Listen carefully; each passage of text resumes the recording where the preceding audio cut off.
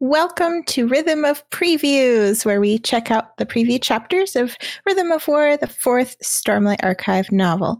I am Danielle with 17th Shard, also known as Fell Candy. And I'm Marvin, also known as Pelio. Hi. So, this week, Tor released Chapter 7. If you've missed our preview episodes and want to catch up, you can find them all in the description box below. I did put them in the description. I did. I put them there. Good. That's good. So you're not making a liar of me. No, I'm not. Not only did Tor release a chapter this week, but we also got the US cover reveal for Rhythm of War. So there's going to be some Rhythm of War spoilers, and we may even touch a little bit on some Mistborn. Oh, yes. Right. Yes. Right. Yes, we will. I'm the Cognitive Shadow producer, Ghost Eric, and I want to talk about the cover, too. So I see it just at the same time as you all. Yeah. So let's just talk about the cover a little bit. And I'm going to put this over everyone's faces so you can see it, because I didn't want to make another overlay. So, yeah. That works perfectly fine. Great. Everybody needs to see us looking at the cover. Yeah. Yep. What do you think? So on this cover, we got Shallan as our main cover person this time. She's standing in Shadesmar in front of a crystal-looking tree. You can see that strange sky in the background, and then in the background there's also the ocean with all the beads. You can kind of see that there. And then on the back cover, or on the left side of the composition, we have Adolin. Yeah. And we have that confirmed that it's Adolin. It is Adolin, yes. It is. Yeah. It's no one else. It's just Adolin. And he's got a sword that is not a shard blade. And he's kind of kneeling in the foreground. And then in the background, we have this kind of strange looking obelisk or monolith or something that's completely black and very smooth. What do you think that is? I don't know. Looks like something cryptic-y, though, to me. I guess it would be, shape-wise, it should be something cryptic-y, but we know from the Amazon blurb that they're going to Lasting Integrity and as the envoy to Honorspren. So maybe it's Lasting Integrity and a fortress of the Honorspren as well. Something like that. But that also explains why Shallan and Adolin are together in Shadesmar on the cover. Yes. Yeah. I like that they the obsidian is shaped like waves. I think that's really cool. Yeah. I like that. That's a part I really like. I think the sky is cool. It's not black, but Yeah, it kind of threw me off at first being bluish. Mm-hmm. I'm kind of used to some games where it's nighttime in the game, but it's not actually black because you actually need it to be illuminated in the composition. Yeah, true. So I'm that doesn't really bother me personally. Shallan looks weird to me. Her face looks like she's 13. I cannot get over that. And she's the most prominent thing. Wayland's done a better Shallan that looked way better in the Words of Radiance end page. I don't know why this one looks so weird to me. I actually feel like her face in this one seems more to me like Shallan than the other one. The other one looked a little more mature. Well, if anything, they should be reversed, right? Shallan and the Shattered Plains should be the less mature one, and this should be the more mature one, because we've had a lot of time to mature. She is still young, but I don't know about 13 young. I really like her Hava, though. It's kind of the outfit's good. Yeah, that's really, really nice. Why is she posed that way? For both her and Adolin, really the sort of fractally designs to have on their clothing. So it's well, that's true. Yeah, that's pretty cool. People have noted the leaves on the right are kind of fractally designed and stuff, and that's pretty cool. And the crystalline structure is kind of reminiscent of some of the pattern drawings in Way of Kings. I think the first drawings. Yeah. I must say I do much prefer the Bulgarian cover, though. I think that one just matches my notion of Shadesmar much more. I wonder if they got a similar brief. I know that they were required to have Shallan on the cover, but I wonder what Michael Whelan was told compared to what they were given. How much more detail he was given. Maybe he may have got more notes, but it seems like the core prompt, right? The UK one is Shallan in vaguely Shadesmar, but like they really abstract it, right? Yeah, I really didn't like that one. I normally really like the style of those ones, but Jess really likes those, my fiance. But I don't know. When I think of crystal trees, I don't think the crystals are at the base of the tree. I don't know. So the Bulgarian cover kind of matches my perception of it a little better. But I do like the waves, and the beads are pretty cool, quite subtle. But yeah. So I like the I don't think we would see each individual bead though from that far away. Yeah. I just don't understand the orange crystals. It's just kind of weird to me. And I agree, like the way I imagine it, and that's also close to the Bulgarian cover, it's that Shadesmar is mostly barren, and you have a little bit of a few trees here and there, but this Shadesmar looks very lush, actually. Like we have vegetation all around, and I mean, it's just a different interpretation. And I mean, it does look gorgeous, this cover, but it doesn't necessarily match my imagination. The scenery's cool. Yeah, I just wish Shallan wasn't on it. It does look like kind of like a forest out there. Yeah, it does. It does. Don't be confused by Adolin having white hair there. It's just the lighting. The lighting, and actually this version of the cover that we see here or that we have received is not yet 100% finished. It's actually like one of the final versions, but especially Adolin, I think Wayland has said that he has to put some finishing touches on him, so we might get him to be a little more blonde, maybe. Yeah, and Michael Wayland's Twitter account, I guess, is run by his assistant.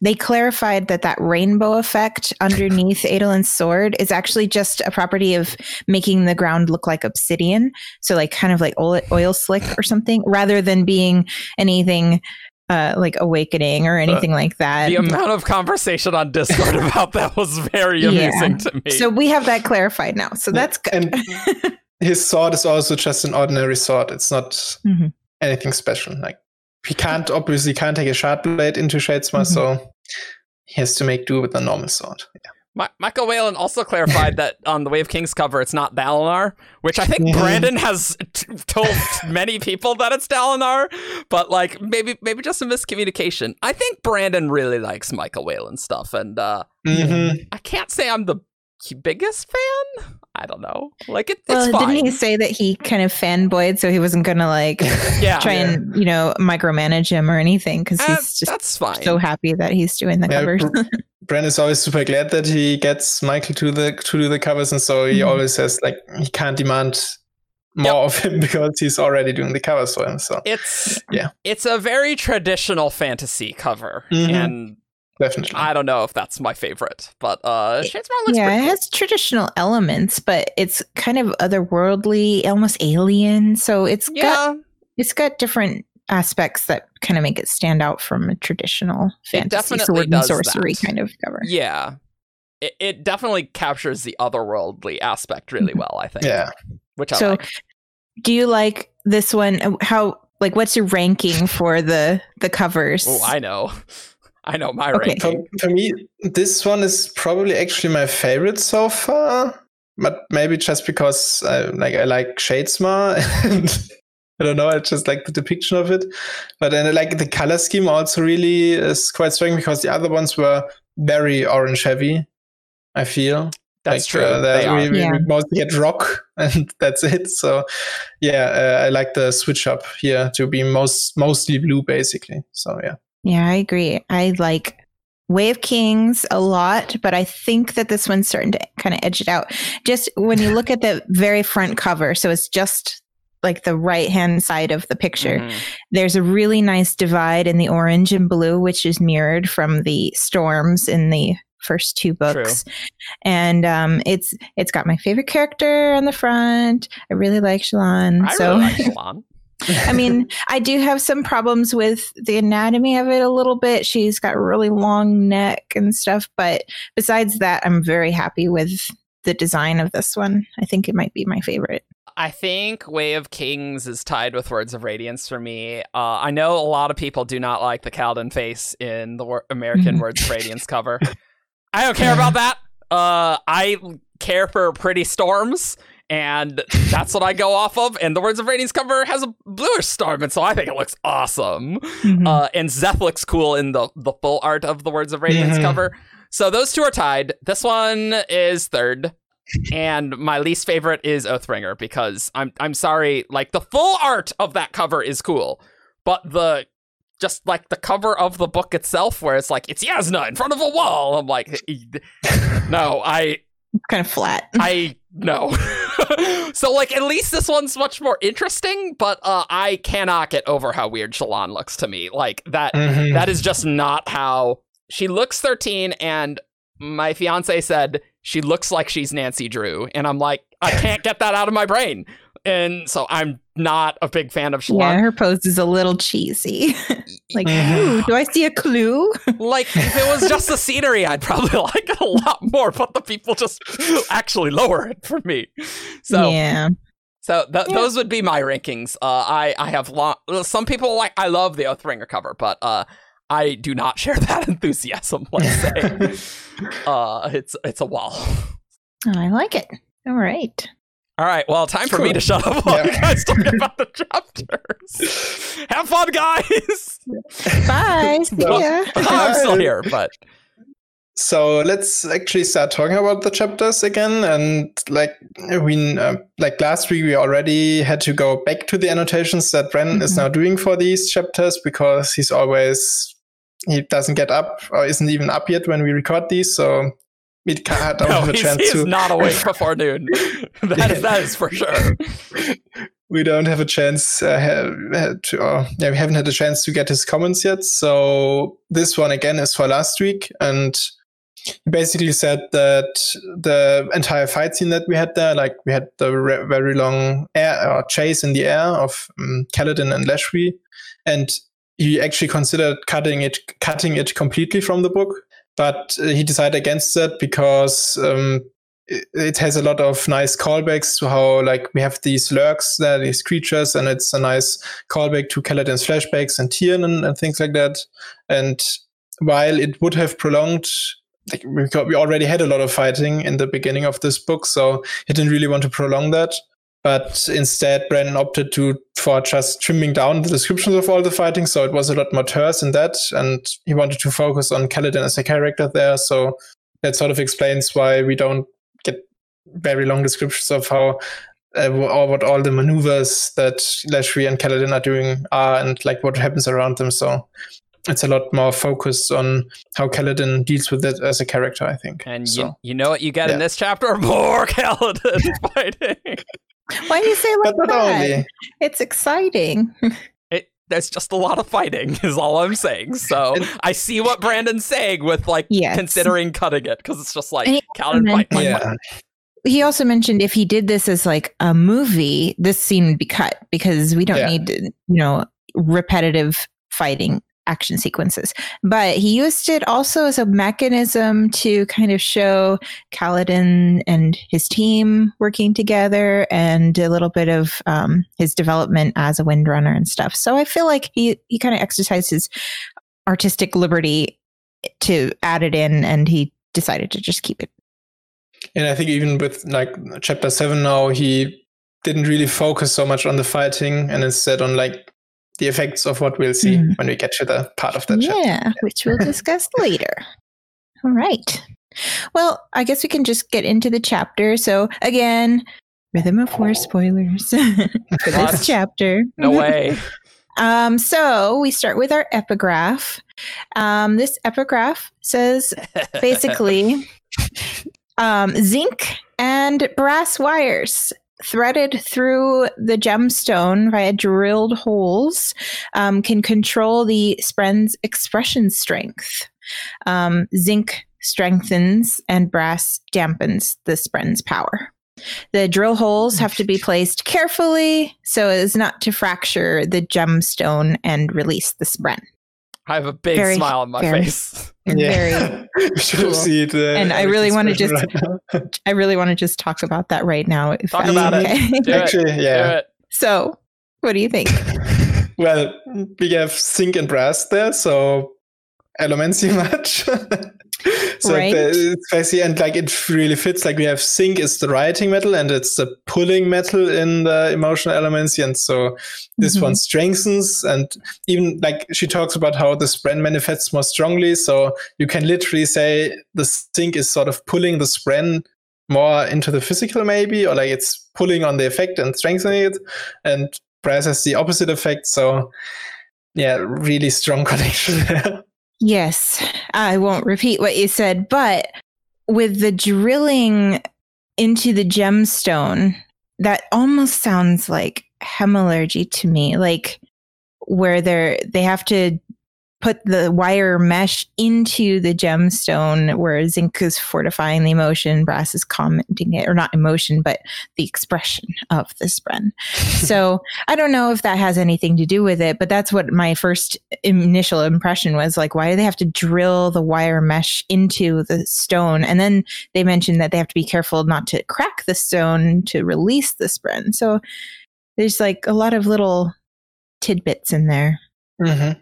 I think that's a very good comparison actually with hemalurgy, because sort of, I guess you could say that you maybe sort of have to insert the metal into the identity or like spirit web sort of the spren. So yeah, I like that. Like, and I'm always looking at the hemalurgic reaction of Zinc, and that fits. It steals the power basically. But when I was looking at the Brass, it didn't quite work in my mind, because Brass, what does Brass do? It steals components of other ferrochemical abilities, storing and stuff. So I don't know if that really holds any weight, but that was my first impression, which is what this episode is about.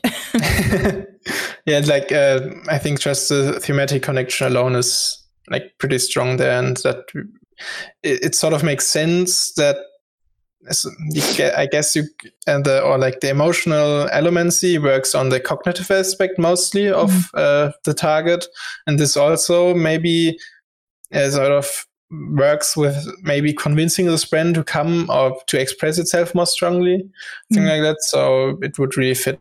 Okay. Yeah. So yeah, that was the epigraph. So we're gonna just split it up into Shallan, and later on we have Kaladin's point of view. 20 minutes in, let's start the chapter. Let's start. Great. Hey, we had a lot to talk about. We did. So we have Vale speaking with Ialai. It just picks up right where it left off, and she's trying to get information and the evidence against her. Obviously Vale wanting to kill her, but the other two don't want to, so they decide to just keep going on with their original plan. And then she partially summons Pattern just in case, to give them a direction, and then she doesn't let him coalesce into her shard blade. And then Shallan, Vale, and Radiant, they have to have an accord, and they call it the Three. And they do that in order to have any kind of action, to take any action. So Ialai reveals that she actually didn't set a trap for Shallan, but she was actually expecting the Ghostbloods to be setting a trap for herself. They drink all these various alcohols, and Ialai is using them as a metaphor for her plans regarding Gavinar, the Ghostbloods, and even Shallan, who I think Ialai is thinking she's just an anonymous assassin from the Ghostbloods. And then as Ialai finally accuses Shallan of being a Ghostblood assassin, she asks her to search for the rarest vintage, in quotes. And then Adolin and his men burst in, they arrest Ialai, and you hear shouting in the background, and Ialai is falling to the floor, dying. So then near the end of the chapter, after the next point of view, Ialai dies in their custody, and apparently she's poisoned by Blackbane. And then Shallan takes on the challenge of searching Ialai's possessions for clues, like Nancy Drew. So her last ideal is I am Nancy Drew. It's going to be another personality. Yeah, hidden fourth persona. Yeah, I think it's the first time we have Shallan or like the Three referring to herself as the Three here, and I find it really cool. And it also is interesting that she doesn't refer to herself as they. She refers to herself as she. So it's not like it's really one entity at that point, the three. And it's also later in the chapter when like she's actually in a higher stress situation. She actually thinks as the three. So it's not one of them taking action, but all of them at once in some way, or just one of them. Sort of like they merge at that point, and I find it really striking and cool how Brandon portrays it there, and like sort of also fluidly switches to the three at that point. Yeah, I feel like it's actually kind of a good step in her actually coming to terms with her issues, because she's not letting one or another take over. She's actually forcing all these personalities to agree to something before they actually take action or do anything. So I'm thinking maybe it's just her way of being in control while still, siphoning out different jobs to different personalities. Yeah, definitely. And I just really, really liked how the Brandon did it here, and you can see that he really tries hard to portray it accurately. Yeah, definitely going to see a lot of that with her, I can tell. When Pattern comes into her mind and starts talking, he knows who is in charge at the moment, which I thought was kind of interesting. He talks about Vale specifically rather than Shallan. And I also noticed that, and I wonder whether that's something he only does when he becomes a blade, because they sort of have this, they communicate telepathically at that point, basically, or whether that's something he always has, and it's sort of just the nature of their bond, that they know that of each other instinctively. And something else that also I think we had the first time here in this chapter is that apparently the Spren can tell where their radiant is by partially being summoned. Right? Yeah, basically. So that's I thought that was a really neat thing. Because she starts to summon and then she doesn't fully, and that just is a way of her signaling to Pattern where they are. I think that was already established ahead of time as kind of a signal to them. So I thought that was a really neat use of her abilities. Definitely going to come in handy later at some point, I guess. It's a really cool ability to have. And speaking of Adolin, I love their relationship still. I was worried at first with him having to deal with her other personalities and how he's not technically in love with Vale, or but he loves Shallan so much, and he's like her solid rock. He kind of grounds her, and when he sees her, he asks, "Which one are you?" before he hugged her. So it was almost like he treats the different personalities as different people. He doesn't want to act untoward towards Vale or Radiant by hugging them inappropriately or anything, but he wants to hug Shallan, his wife. I thought that was a really nice little touch about their relationship. Yeah, and it really goes to show how accepting they are of each other, because they can do it. That's basically in public where they do it, or at least with others around. So it's not like, okay, we need to keep this down low and not tell everybody that Adolin is basically married to the three people, sort of. It just shows that their relationship is really working for both of them. And we know that Adolin also sort of treats Vale as a drinking buddy, and so I can see that having evolved even more in the intervening year, and Adolin coming to grips with it very well. Yeah, it's cool. And I wonder what at this point in their relationship, if he knows anything about the Ghostbloods or her secret, identities and stuff, because it doesn't seem to me like she's come clean about that to him. Because when she stops him and he says, no, I'll search Iali's rooms, it's like she knows about the Ghostbloods and she wants to protect him from knowledge about it or something like that. Yeah, that's... And I mean, it's been a year since they've been married. So. Yeah, I wish they had shared that, but I can't imagine that Shallan did, and it probably will have some negative consequence at some point, because that's a pretty huge secret to keep. Yeah, but then again, we also thought that him killing Sadeas was going to have all these negative consequences. So. Yeah, but speaking of the Ghostbloods and Ayla at this point, she seems to be quite aware of things, and she knows the Ghostbloods and like how they she thinks that apparently they killed the other High Princess, and so she's much more in the know than I had thought.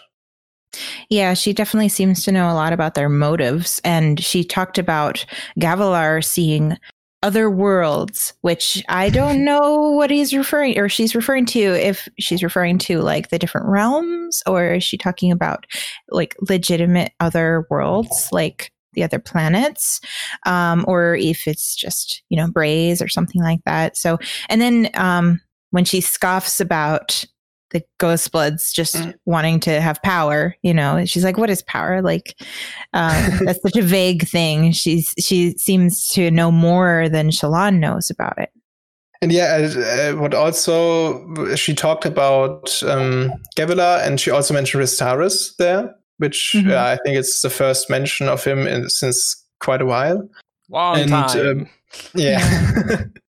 And Sons of Honor that we have seen before her, they didn't make that good of an impression as like a secret organization who have their stuff together, but she definitely seems to be like, she knows about Gavilar and what he did, and she gives a much more informed impression and really makes me think that the other Sons of Honor really were just people who have no clue at all whatsoever, and like a joke to even her. And like she says, they think I'm the true queen of Alethkar and things like that, when she actually supports Gavinor apparently, which also probably is just her scheming.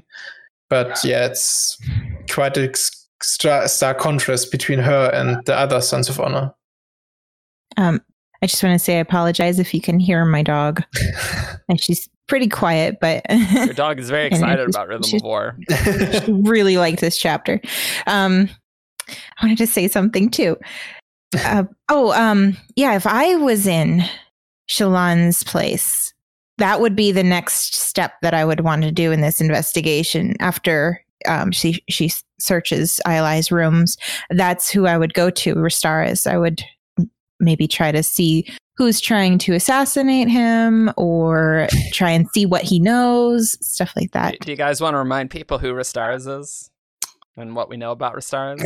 I don't know very much about Ristaris. I'll tell you. I wrote the Ristaris article on the Coffermind. So there you go. We have a resident expert. Yep. I wrote Ristaris and Thydakar's article. It's like, there's mentioned like 3 times. Great.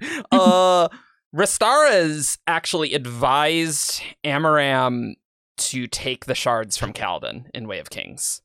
And Mraize, like in that scene, Amaram's like, yes, Ristaris is right. I need to do this. So that Ristaris was like advised Amaram to do that. And Mraize called the Sons of Honors Ristaris' cronies. And things. So that's about it, really. That's what the big connection is. I don't think we got anything on Ristaris in no. Like, we don't even know the gender. Like, it could be a woman. So yep. Who knows? That's true. Well, I mean, except Sons of Honor, but Well, that doesn't need to be. There were women in the cultists. Well, that's true. That's certainly and true. We like Gavilar talks to at the feast. He also talks to women, and so that who are probably part of the organization. So yeah. Ristaris may have originally brought Gavilar into the Sons of Honor. So. Oh right, yeah. Okay. He's also mentioned, like Gavilar mentions him. Yes, Gavilar thinks that either Ristaris or Thydakar was going to kill him, and I think he was like, "Oh, Ristaris, that doesn't make any sense." If I remember correctly, but then he thought like Thydakar was more likely, and. Anyway, that's who Ristaris is, but I also found interesting is like Ayla was poisoned here, and it actually was or the three's intention to kill her at first, but they decided against it.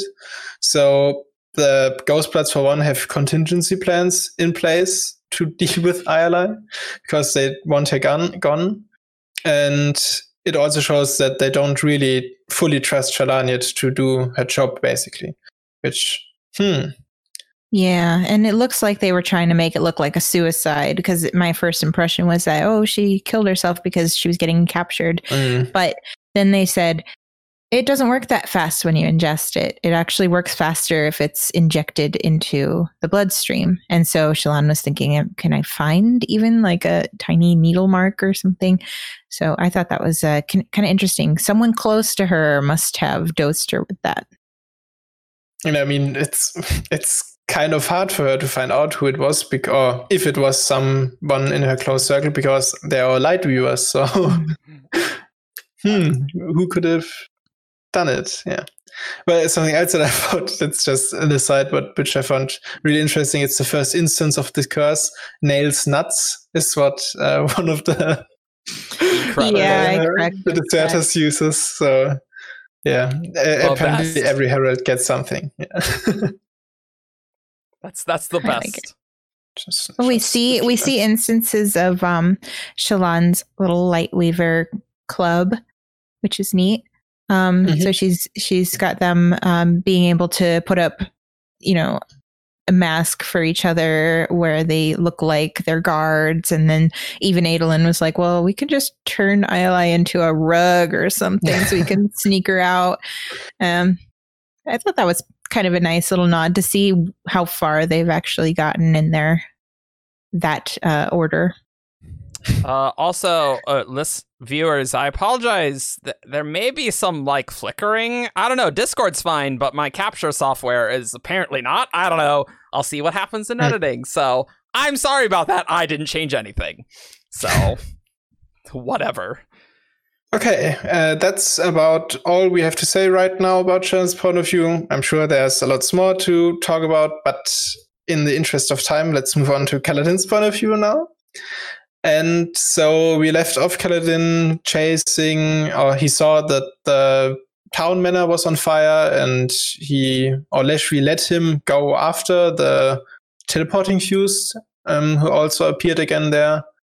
And so in this chapter now, Kaladin approaches the manor, and in front of it, he challenges the fuse, but the singer wants to fight him inside and says oh, come inside, fight me there, Windrunner, where you can't use your powers, which goes to show that he really is not interested in an honorable fight, instead wants as much of an advantage as possible. And apparently the fuse has access, or the singers have access to a fabrial that can tamper with the Radiant's abilities, and it seems to be a fabrial powered by void light. And they use it at that point, and Kaladin notices that he can't use his powers anymore, and he also can't summon Syl as his blade anymore. The fuse apparently thought that would be enough to take away Kaladin's prowess, but of course Kaladin was a skilled fighter even before he became a Windrunner, so he makes quick work of the regular singer soldiers with the fuse. And then he also anticipates, the fuse starts teleporting again, and Kaladin, of course, at this point knows already how his teleporting works. So he anticipates, or he follows where the red ribbon goes, and anticipates him manifesting again, and strikes him right in the neck between two plates of carapace. And so the fuse is dead until the next Everstorm, at least.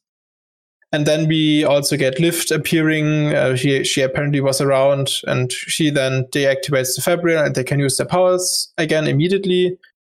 And Lift also says that somebody in beggar's clothing was abducted or was taken into the building, which Kaladin realizes is Roshone, and he decides to go looking for him, even though he sort of hates him quite a bit. So yeah, that's about it for this chapter. What did you think, Danielle? Well, that fused guy, the big demon-looking fused guy, is a jerk. And he I'm totally wants the upper hand in fighting. Like, not only, okay, he says, oh, Kaladin, come inside and we'll fight without you being able to fly away. And so Kaladin follows him in, and then he tricks him by using this the void light Fabrial, and forces him to lose his spear and all of his abilities as well.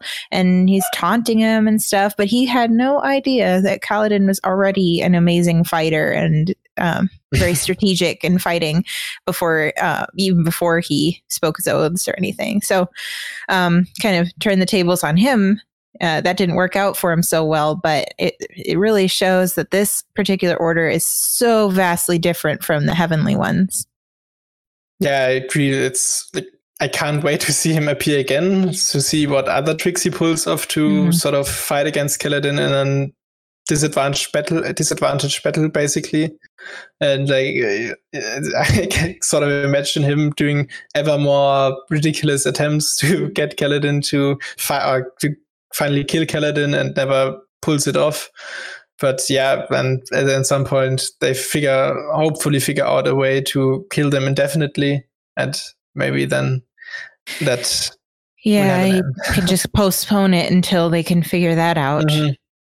It was actually kind of funny how quick Kaladin actually defeated him, and I was like, oh no, please don't make this like a joke thing, like the Sons of Honor. Oh, he's just he's just going to keep coming back like a joke. But I think that he's just going to keep trying more and more tricks to try and box Kaladin in and keep him as powerless as possible so that he can fight. Yeah, and I think at some point they, like the Radiants, would also just say, okay, don't kill him. Maybe they can find some way to restrain him differently. Like, I guess, or I suppose an aluminum box would work quite well for him. Yeah. So maybe they'll do something like that and sort of keep him as prisoner and get to question him. Like, that would be a really neat arc, I think. Yeah, and then speaking of these new Fabrials, they are super dangerous. And I mean, we haven't really seen too many like this. I can't think of any.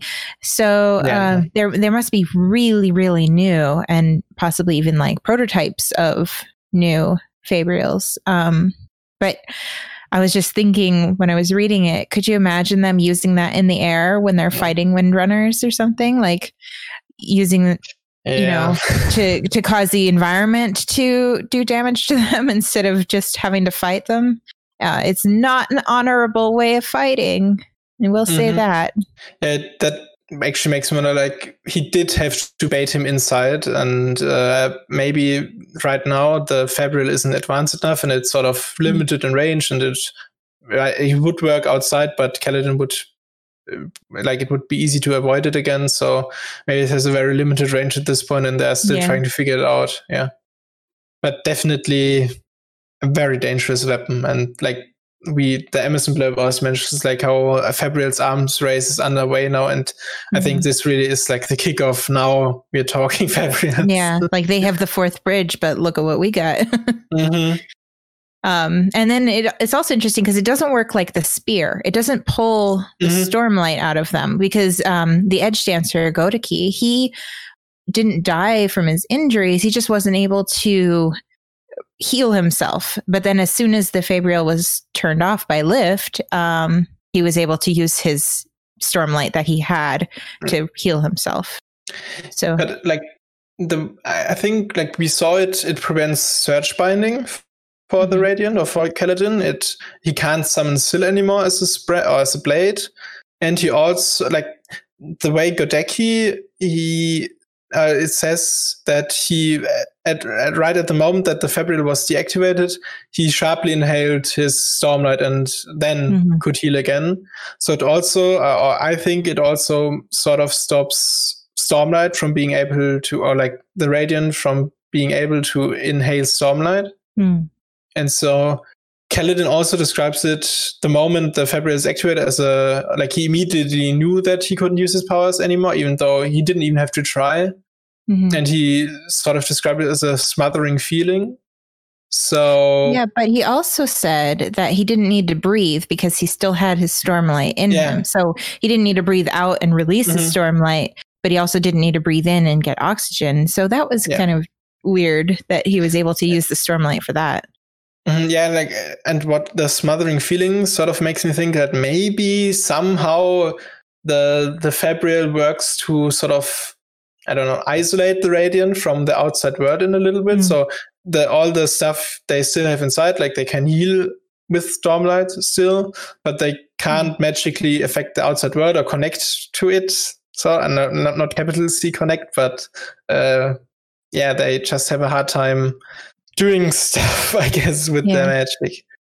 And it makes me wonder, because we saw Lift there as well. Speaking of Lift, I'm very happy with how she acted in this chapter. And she's taking orders. She's anticipating what Kaladin needs her to do. So I was really happy with that. She seems to have matured in this year. I wonder how the Fabrial affected her and her Spren Wendell. How she can use him as a foothold or something. I wonder if she was still able to do that with him when the Fabrial was on. Yeah, right. Like, because I'm assuming he's still not going to be summoned as a weapon or anything for her. So I don't think we would see her trying to summon him as a weapon. But I wonder how the Fabrial, because she has this weird thing going on. So I wonder how the Fabrial affects her with that. She's more in the cognitive realm. So, that's, and now I also wonder whether she would have still been able to basically eat something and turn it into Stormlight. Or that's also something that would have been blocked by this Fabrial. Well, we will probably find out, because they were able to take the Fabrial and bring it to Navani. So hopefully we see more about that.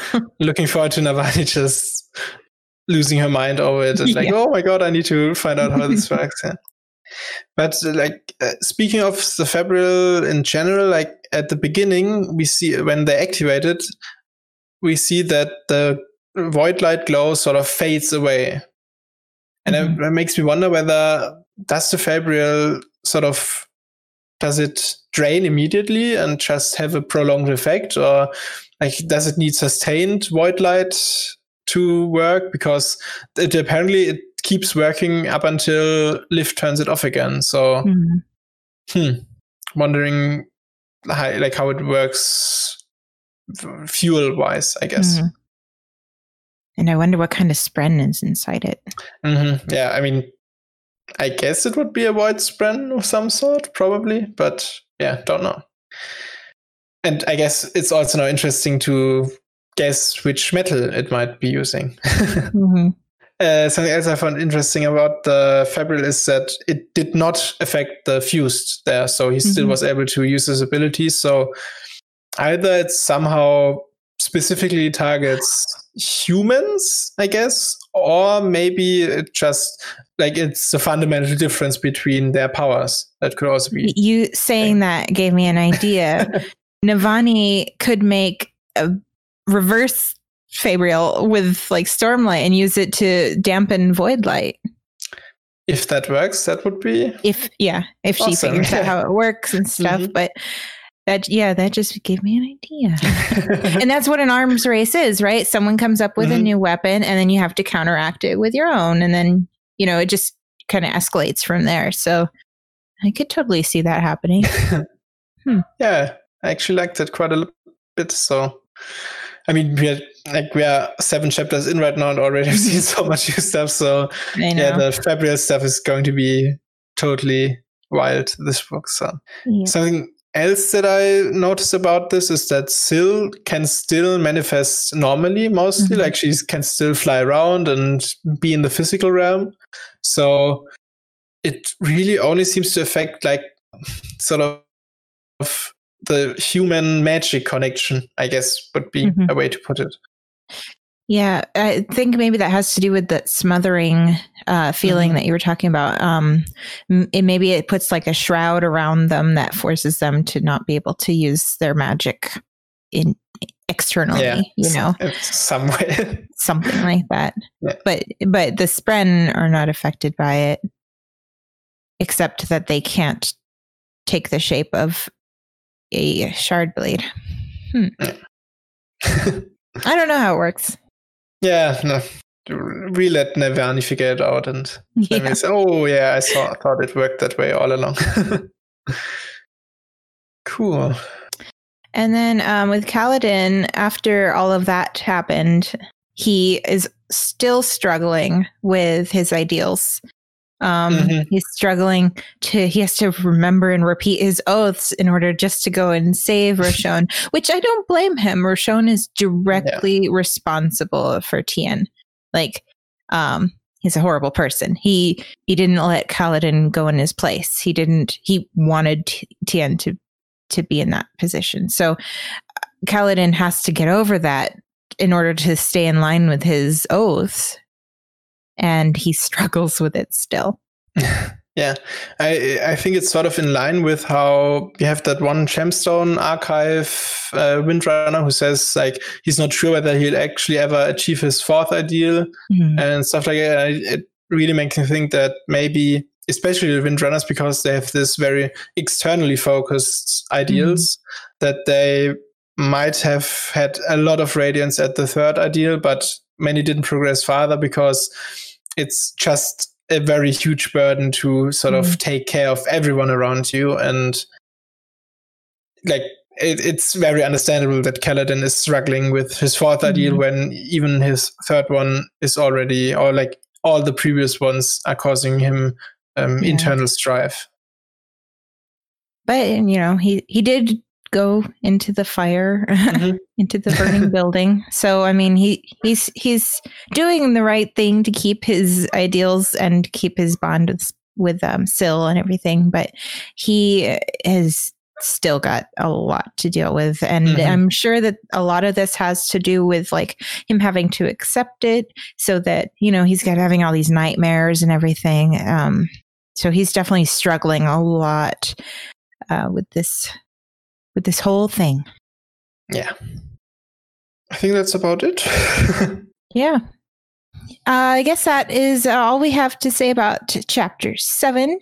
You can find all of these preview chapters at 9 a.m. Eastern Time on Tor.com, and we'll also let you know on 17thshard.com at 9 o'clock when they come out. And please feel free to come and discuss them on our Discord, on our forums, in the comments. We really appreciate it. And that is it. Bye. Bye.